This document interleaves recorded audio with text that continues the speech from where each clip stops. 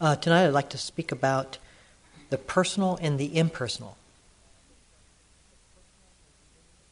I think it's a fair question in the middle of the retreat to assess what we've been doing and to look at sort of how we've been moving on this retreat and to sort of sum up where we are at this point. And I think one way of doing that is to look at the dichotomy of the personal and the impersonal.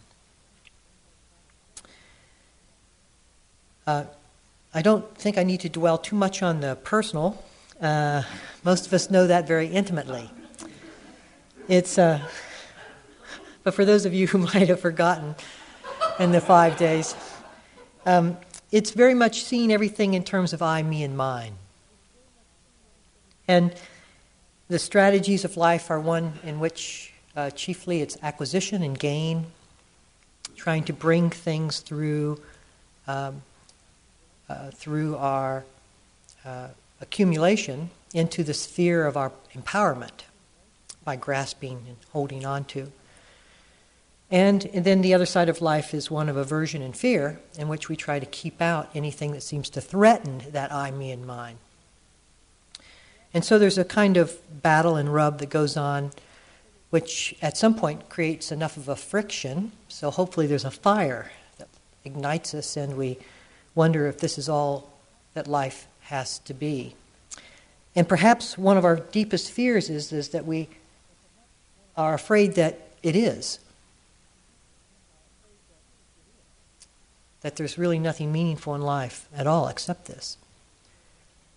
And so it's with a little bit of a panic, I think, that many of us get involved in a spiritual search, sort of the last grasp, the last attempt to make life meaningful on our own terms.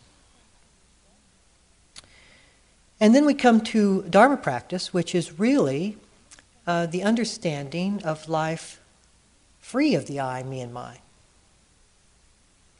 It is the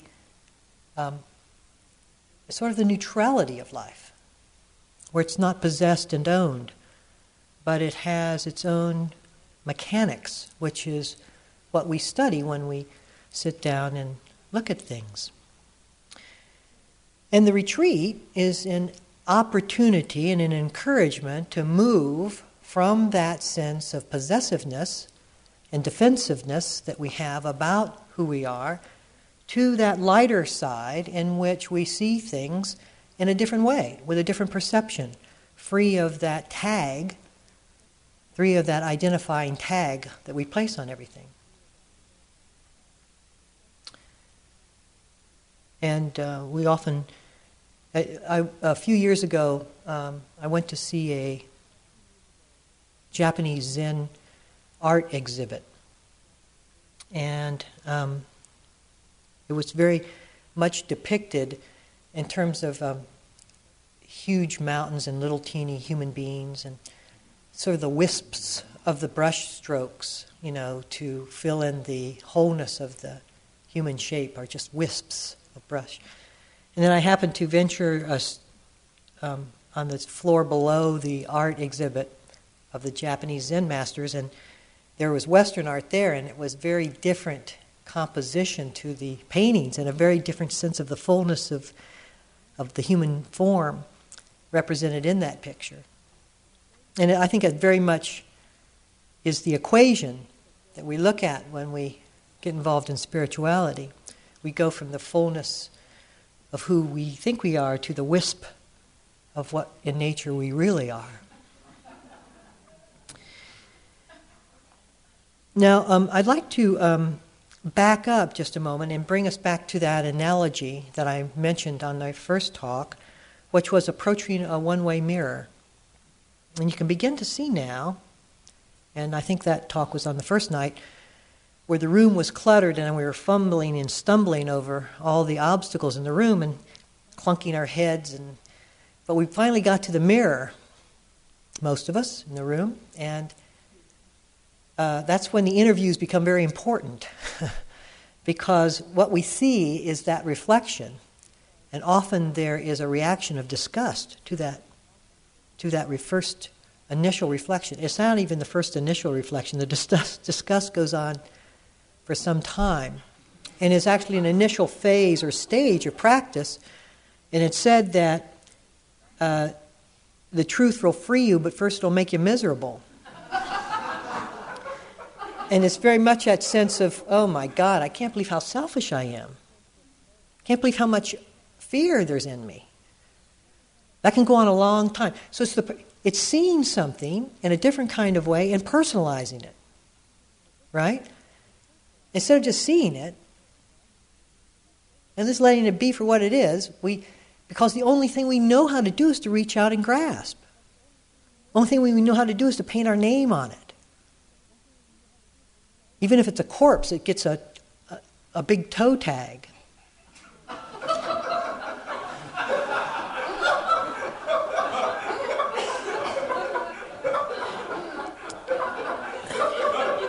So we constantly are reaching out for that.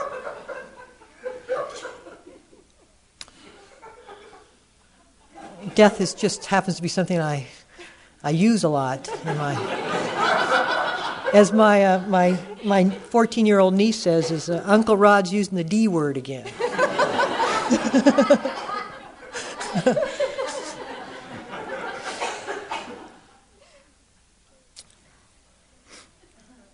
So we don't really know how to put it down, how to put down the grasping, how to put down the sense of personalization. And even though the context of the retreat and silence and the interviews and the instructions and everything are geared towards seeing things objectively, just what they are, not toned and colored by our impressions, but just what they are, just what's there in front of our eyes. Still, we don't seem to be able to put down our grasping, our aversion, because we have lived with these things for so long. They seem so imbued in our system that we're not convinced they aren't us. So let me give you a freeing insight. It is impossible to be both the subject and the object at the same time. In other words, if you can see something, feel it, be aware of it, it's impossible to be it in that same moment. How can you be it? You can't be it and see it. To see something, it has to be outside of you. And what we've been doing is taking apart our mind in detail and looking at it. And systematically through the 9 days that we will have been here together, we will have taken apart virtually every facet of the mind. And some of you have caught glimpses of your emotions and your physical sensations and pain and sound and sight and thought, and actually been able to hear thought as an object of sound, listen to thought. If this hasn't happened to you with perseverance, it will. And suddenly it dawns on you that these things can't possibly be you. How can it be? Right? But it takes a lot of time. It takes repetition. And we sit down, we go, oh boy, this again. But there's something that's happening in this again. It's not this again, more boredom. It's this again that is imparting a relationship, imparting an understanding, imparting a wisdom. And to be willing to go through and this again, and this again, and this again, ad nauseum. Eventually, it's like having a huge chain, and every time you see it, you're wrapping it with a sledgehammer.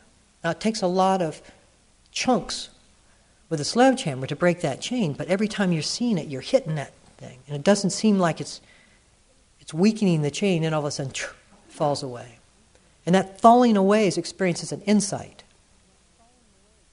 When the chain suddenly falls away, it suddenly something is revealed differently than the way we've hooked up to it prior to that.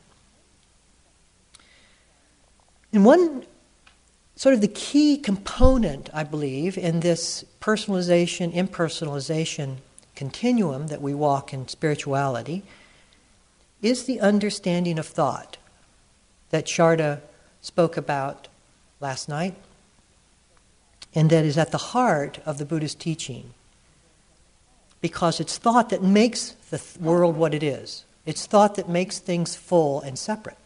It makes us believe in the word and the meaning of where it is pointing. And so as we begin to become aware of thought, we notice that it has content, which is our personal representation, our history through that meaning. It's where we get drawn in through that word, longevity-wise. The word tree, you have a history with trees your whole life. So you get drawn through that word. And you become through that word. And as we begin to actually be able to listen to thought, not as something that we're doing, but as something that is occurring, then there is a gradual releasing from time itself. Because what is the past except the continuation of thoughts about something that has occurred? And what is the future except thoughts about something that has yet to occur and is anticipated? So when we see thought as just something that's happening in the now, and the nowness of the mind, there comes a freeing component to that, where we're not being dragged through the history. And for some people, there's a real letting go of our history.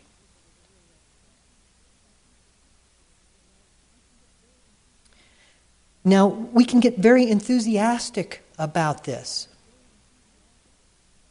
We feel very light. There's no question that the impersonalization process has a lightness.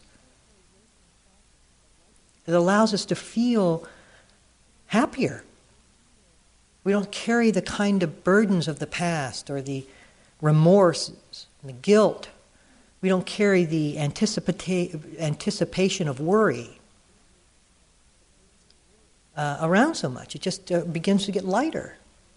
But there can still be a kind of grasping that goes on at this point, because it's not fully understood that we're not these things, and we like the sense of being somebody that's lighter. So we'll go into our meditation instructor and we'll say, I saw no self today.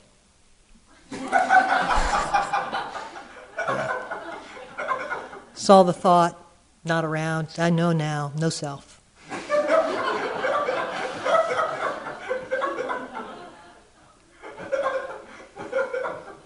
And we may, because we feel the high of that experience, go out and try to convince people of this, proselytize. I read this, and it says, when he was old, I tried to introduce my father to the Buddhist doctrine of emptiness. I thought it would ease any anxiety he had about the imminence of death. So I said, Dad, ultimately, you never were.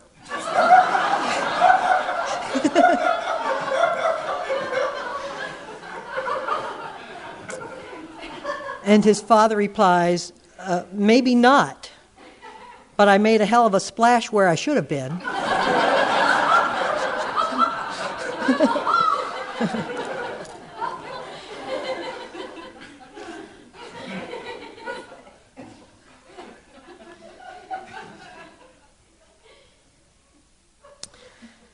But the whole sense of depersonalizing the mind is an extremely important and central issue of the Dharma. Central, absolutely central to the Dharma. And may I just say, as an aside, my teacher, Ajahn Buddhadasa, used to say, any teaching with no self is good teaching. Conversely, any spiritual teaching with self is not. And let us remember that. Because we will be drawn in and allured, because we want to be somebody. We just don't want to be who we are, most of us. And if we can be promised a bigger or a nicer or a gentler or a more allowing or a kinder or something, that's where we'll go. We'll try to bleed this selfness for all it's worth. But there's something in you now, even at this point, and it really doesn't matter if you're an absolute beginner. You see, the moment you sit down, if the meditation is framed in the correct way, immediately you begin to understand anatta, and I'll explain how that may be. You sit down and you start watching your breath, and your mind gets caught up and you get lost in thought. Now the instructions are very simple. Pay attention to your breath. But you can't do that. If you were in control of your mind, which prior to meditation quite likely you thought you were, you immediately see that you are not the controller of your mind almost within the first 5 minutes of sitting. How can that be? If you were there with the mechanisms and the hands on the control, simply put your attention on your breath, and I'll check back in 45 minutes.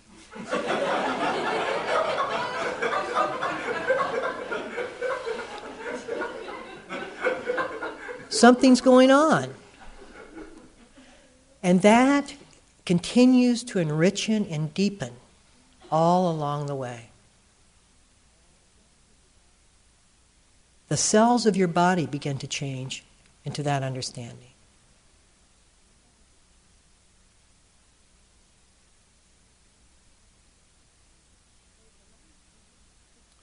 So trying to go back to a life that's meaningful in terms of content,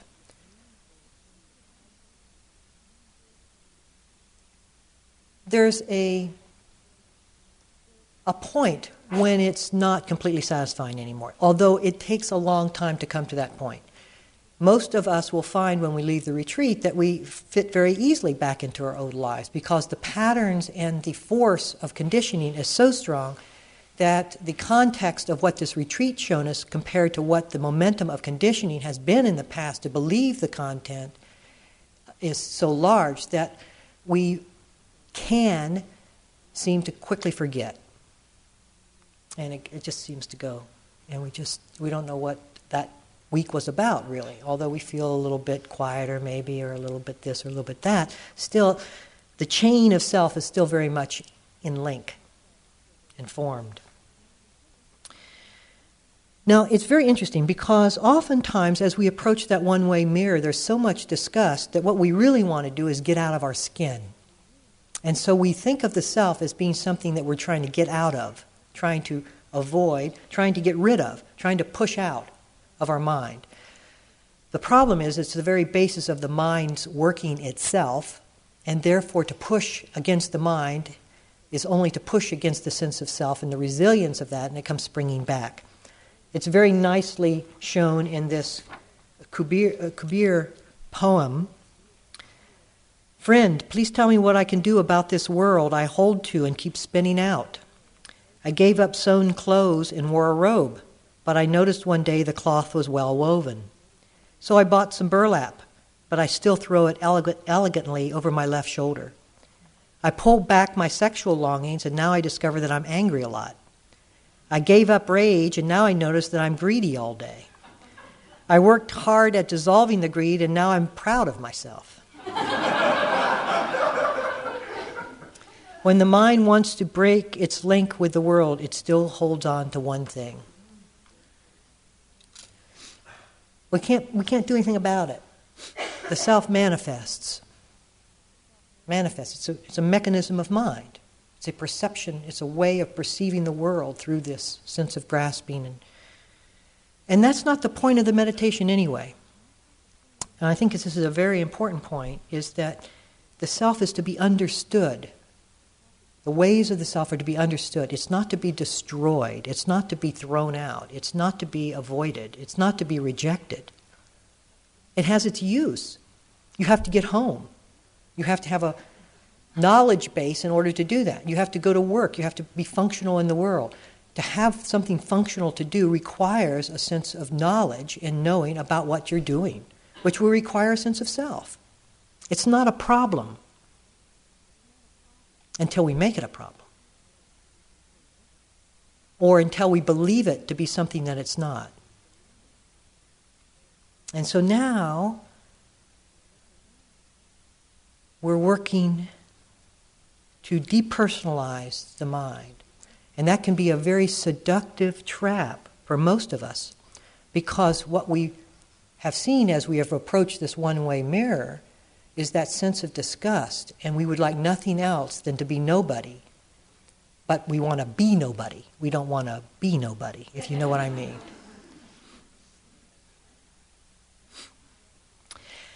And yet there is a lot of things in our consciousness, in our psychology, most of us, that are still uncooked, that are still reactive, that are still unexplored, that are still full of our conditioned reactions.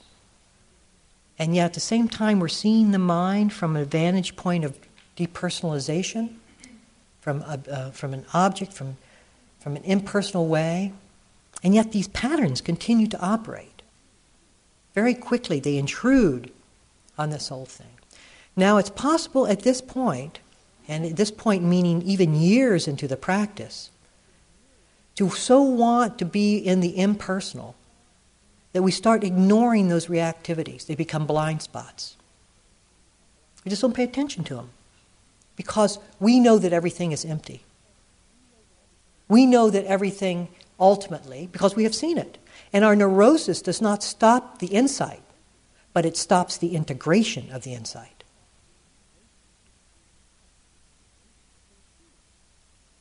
And so we see.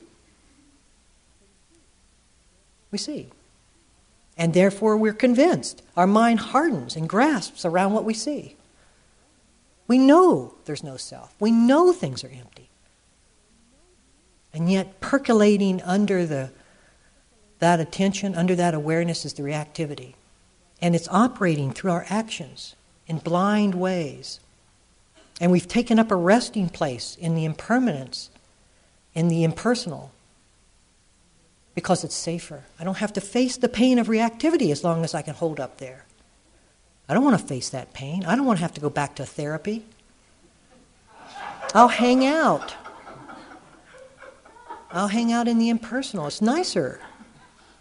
This is not a gross movement. It is extraordinarily subtle. So though you laugh, be aware that these traps remain for most of us.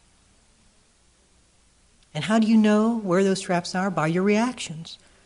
Those are the areas of us in which we may plead the impersonal, but the personal is still very much there. Very much, we're held on. And in fact, when you start exploring those areas of reactivity, you have to go through the pain that those reactions indicate. The anger, the upsetness, the whatever, fear. And the way they come out, the memories associated with them, is with the understanding in which they were engendered, not with the impersonal understanding. And so we have to be willing to go down to the base level and experience those memories from whence they came and how they were engendered.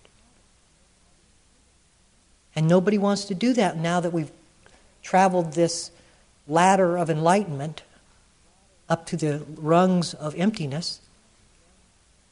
Hang out in the clouds. I don't want my feet on the ground. It's dirty down there and it hurts. And yet we're called to be on the ground. this pose of the Buddha behind me. His right hand is touching the earth. And that happened on the night of his enlightenment. He touched the ground and felt the pain of what was unresolved. Everything has to be transparent. And so as we approach this one-way mirror, we may be able to see partially through the reflections, but part of those reflections are still coming back at us. We can see through, if we look very closely, we can see that it's transparent, but there's still some reflections that are coming back and hitting us.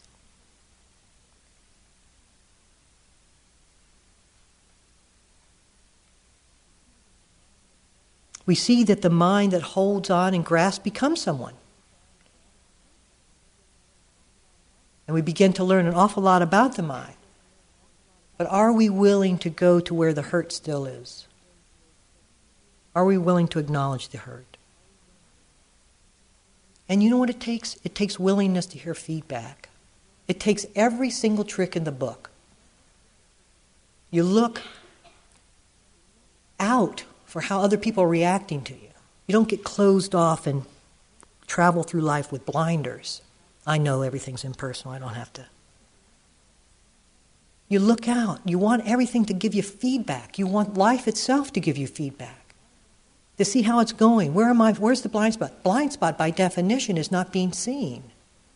If we have blinders on, we are hiding from the very blind spots themselves. So through the use of other people, through the use of community and Sangha, we have the tap on our shoulder. Rodney, have you seen? And you go, God. Because all of a sudden it's very jarring. You spend 25 years and you're called on something, you go, geez, you feel like back to kindergarten. And it is. That kind of innocence is needed. We need to go back to kindergarten.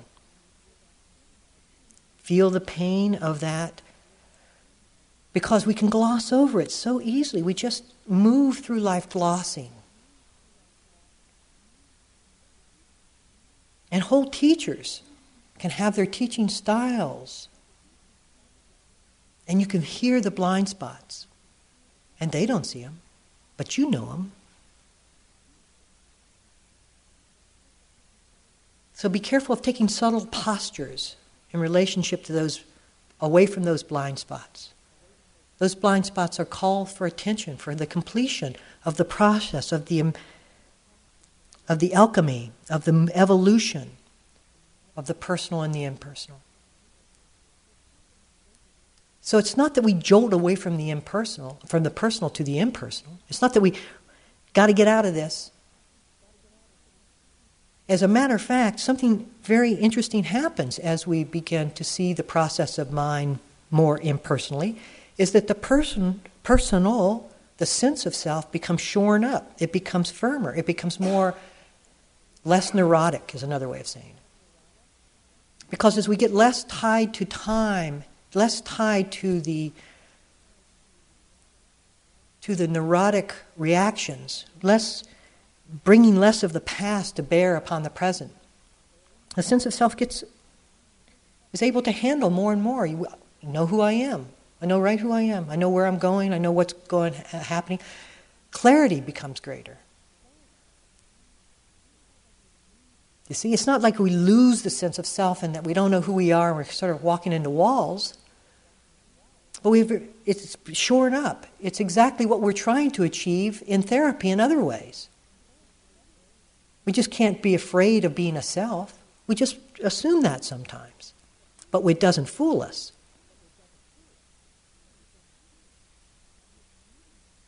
And this neediness that we might have blocks that integration of insight because we won't let insight in to that reactivity. We're too afraid of the hurt.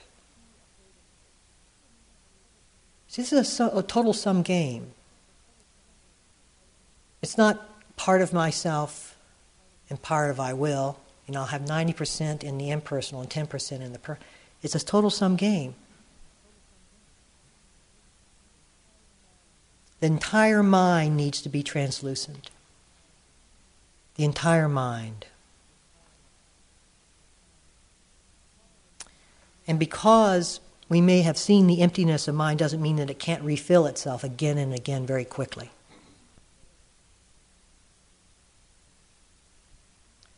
And it will.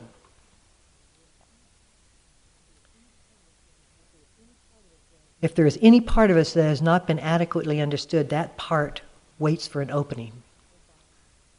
It'll bide its time. When the conditions are right, it comes forth.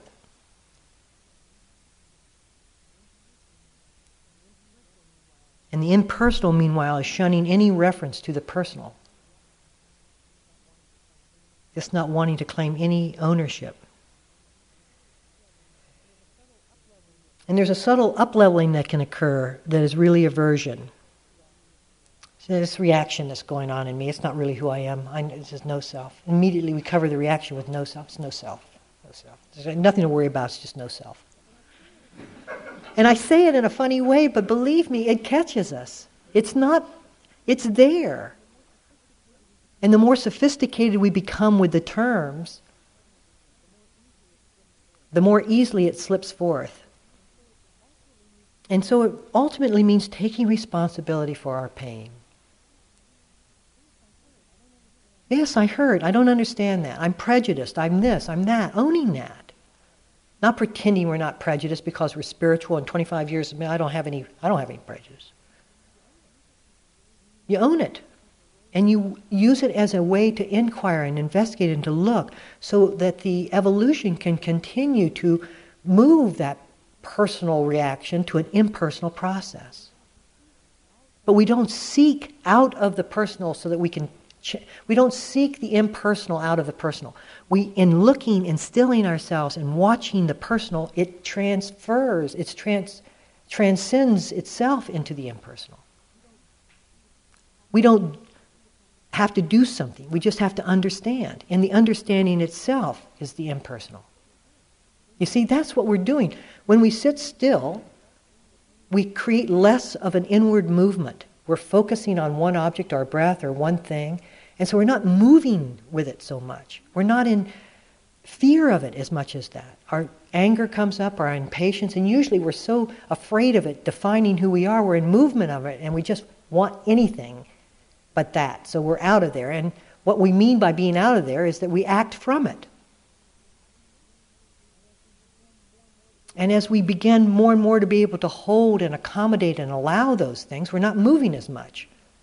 And in the not moving as much, we're not trying to create or see that thing as being impersonal, but it is perceived as impersonal because the movement itself creates the sense of self, it being mine. And when we're not moving, we don't see it as being mine. It's not mine anymore. And unless we're willing to hold it, we're not able to see it as anything but mine. So in our willingness just to hold something, the evolution from the personal to the impersonal is occurring. It's not something we have to force. It's just something that we have to see.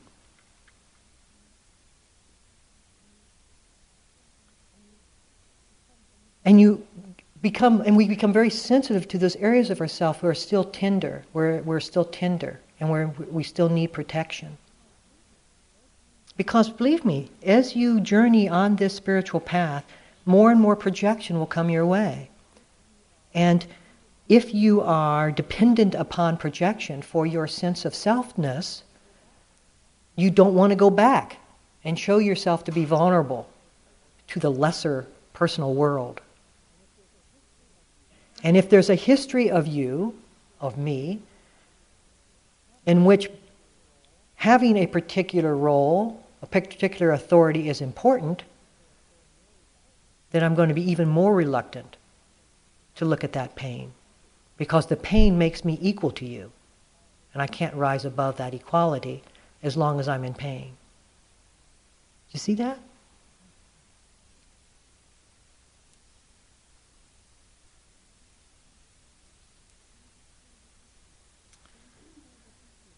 So we've explored this issue. And you know where the whole thing comes, where it all comes, where the change falls down, is in humanness. Just being a human being. Just being a human being.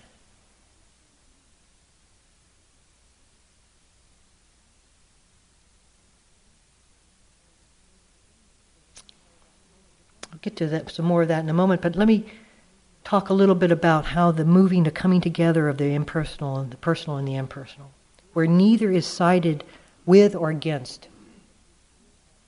Joseph uses an analogy that I'll steal from him, in which he says see yourself as being in a movie theater, and if it's a really involved movie, and you're a very good movie, you're totally involved in the movie, and yet at the same time you know that there's a movie running.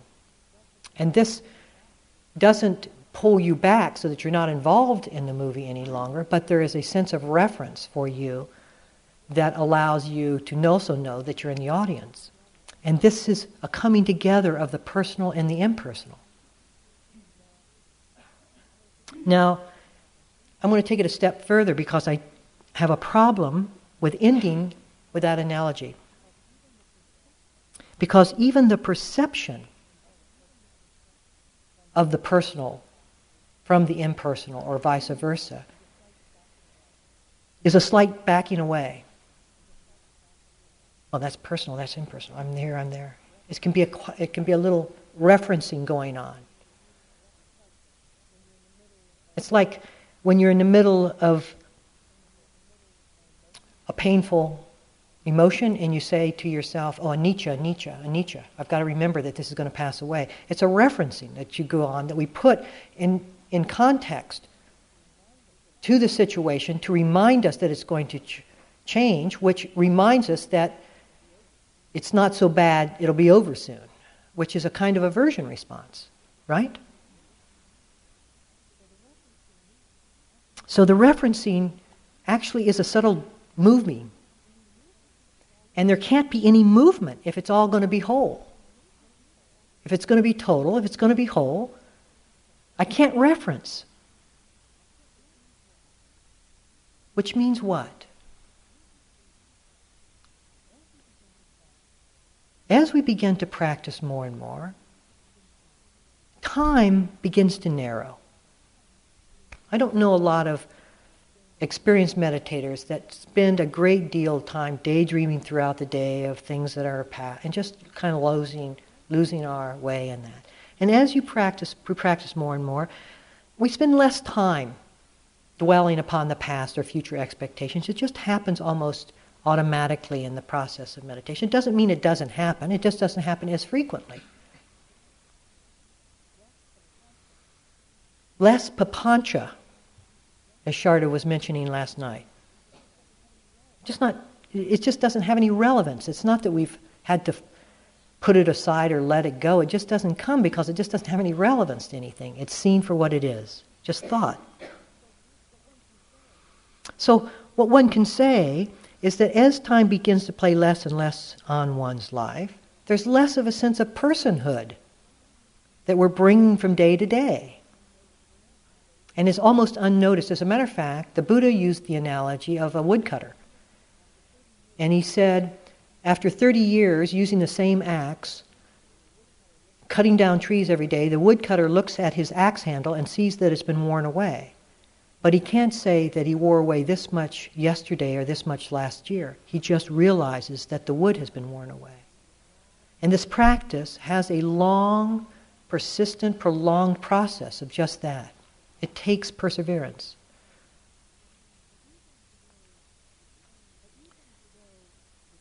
But even though the time is narrowing as we go into this thing a little more, still there's reactivity that comes up for most of us. We still find ourselves in reactive patterns, the past playing itself in the immediacy of the present moment through our reactions.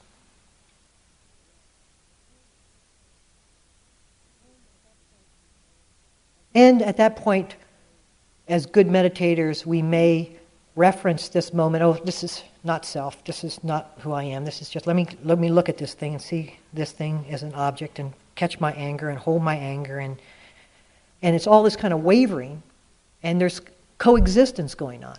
The impersonal and the personal are coexisting at that point, and there's a lot of wrangling going on between the two. And coexistence is not non-existence. Wherever there is two, trouble will brew.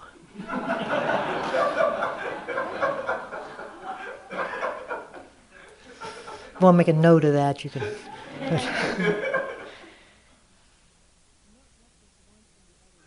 To not reference one from the other means that we are content in both perceptions. It's just this is just the way it is. It's just this.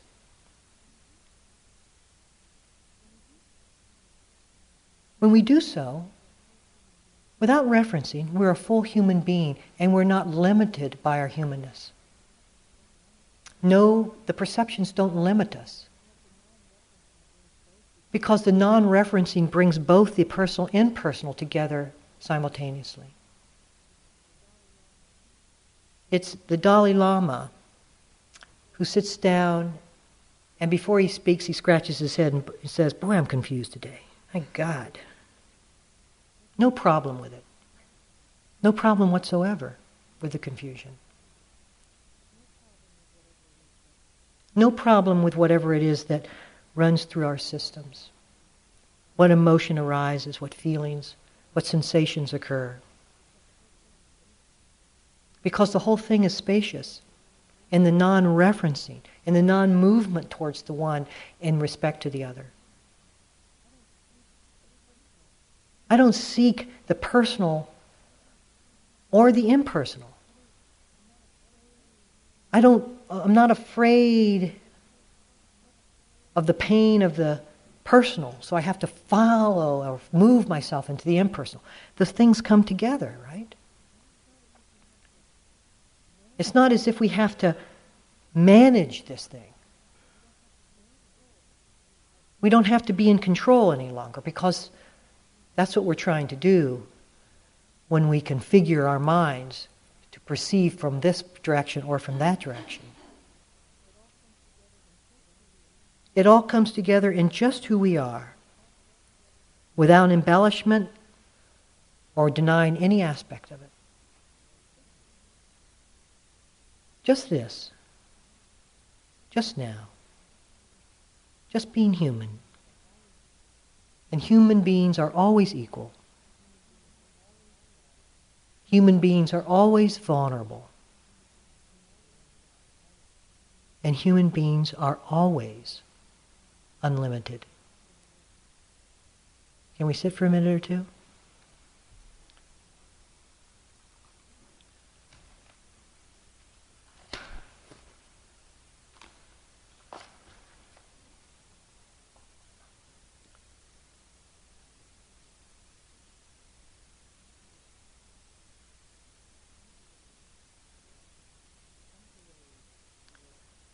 One of the ways to work with this personal and impersonal is to see yourself not as a person having the experience of awareness, but awareness having the experience of a person.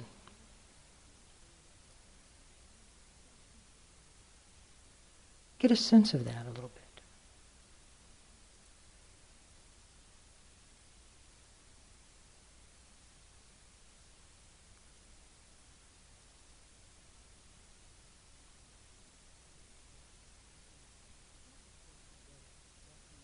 It's not to take refuge in equanimity, some abode away from being a human being.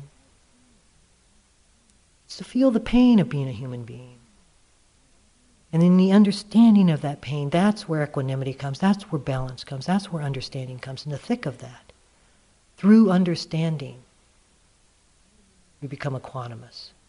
Equanimity is not a place where we go to be protected from pain. It's the willingness to hold pain itself.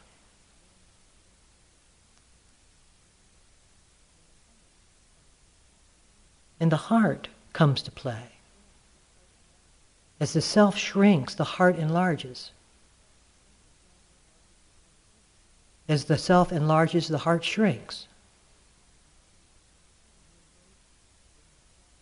And when the self is understood, it shines.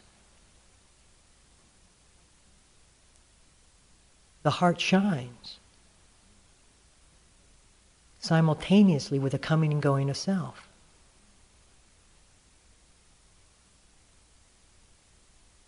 This is what we're doing.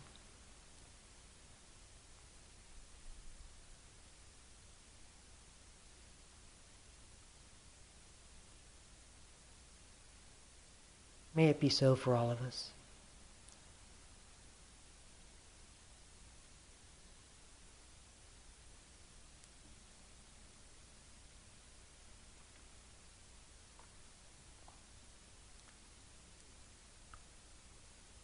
Thank you all. There's a walking period now.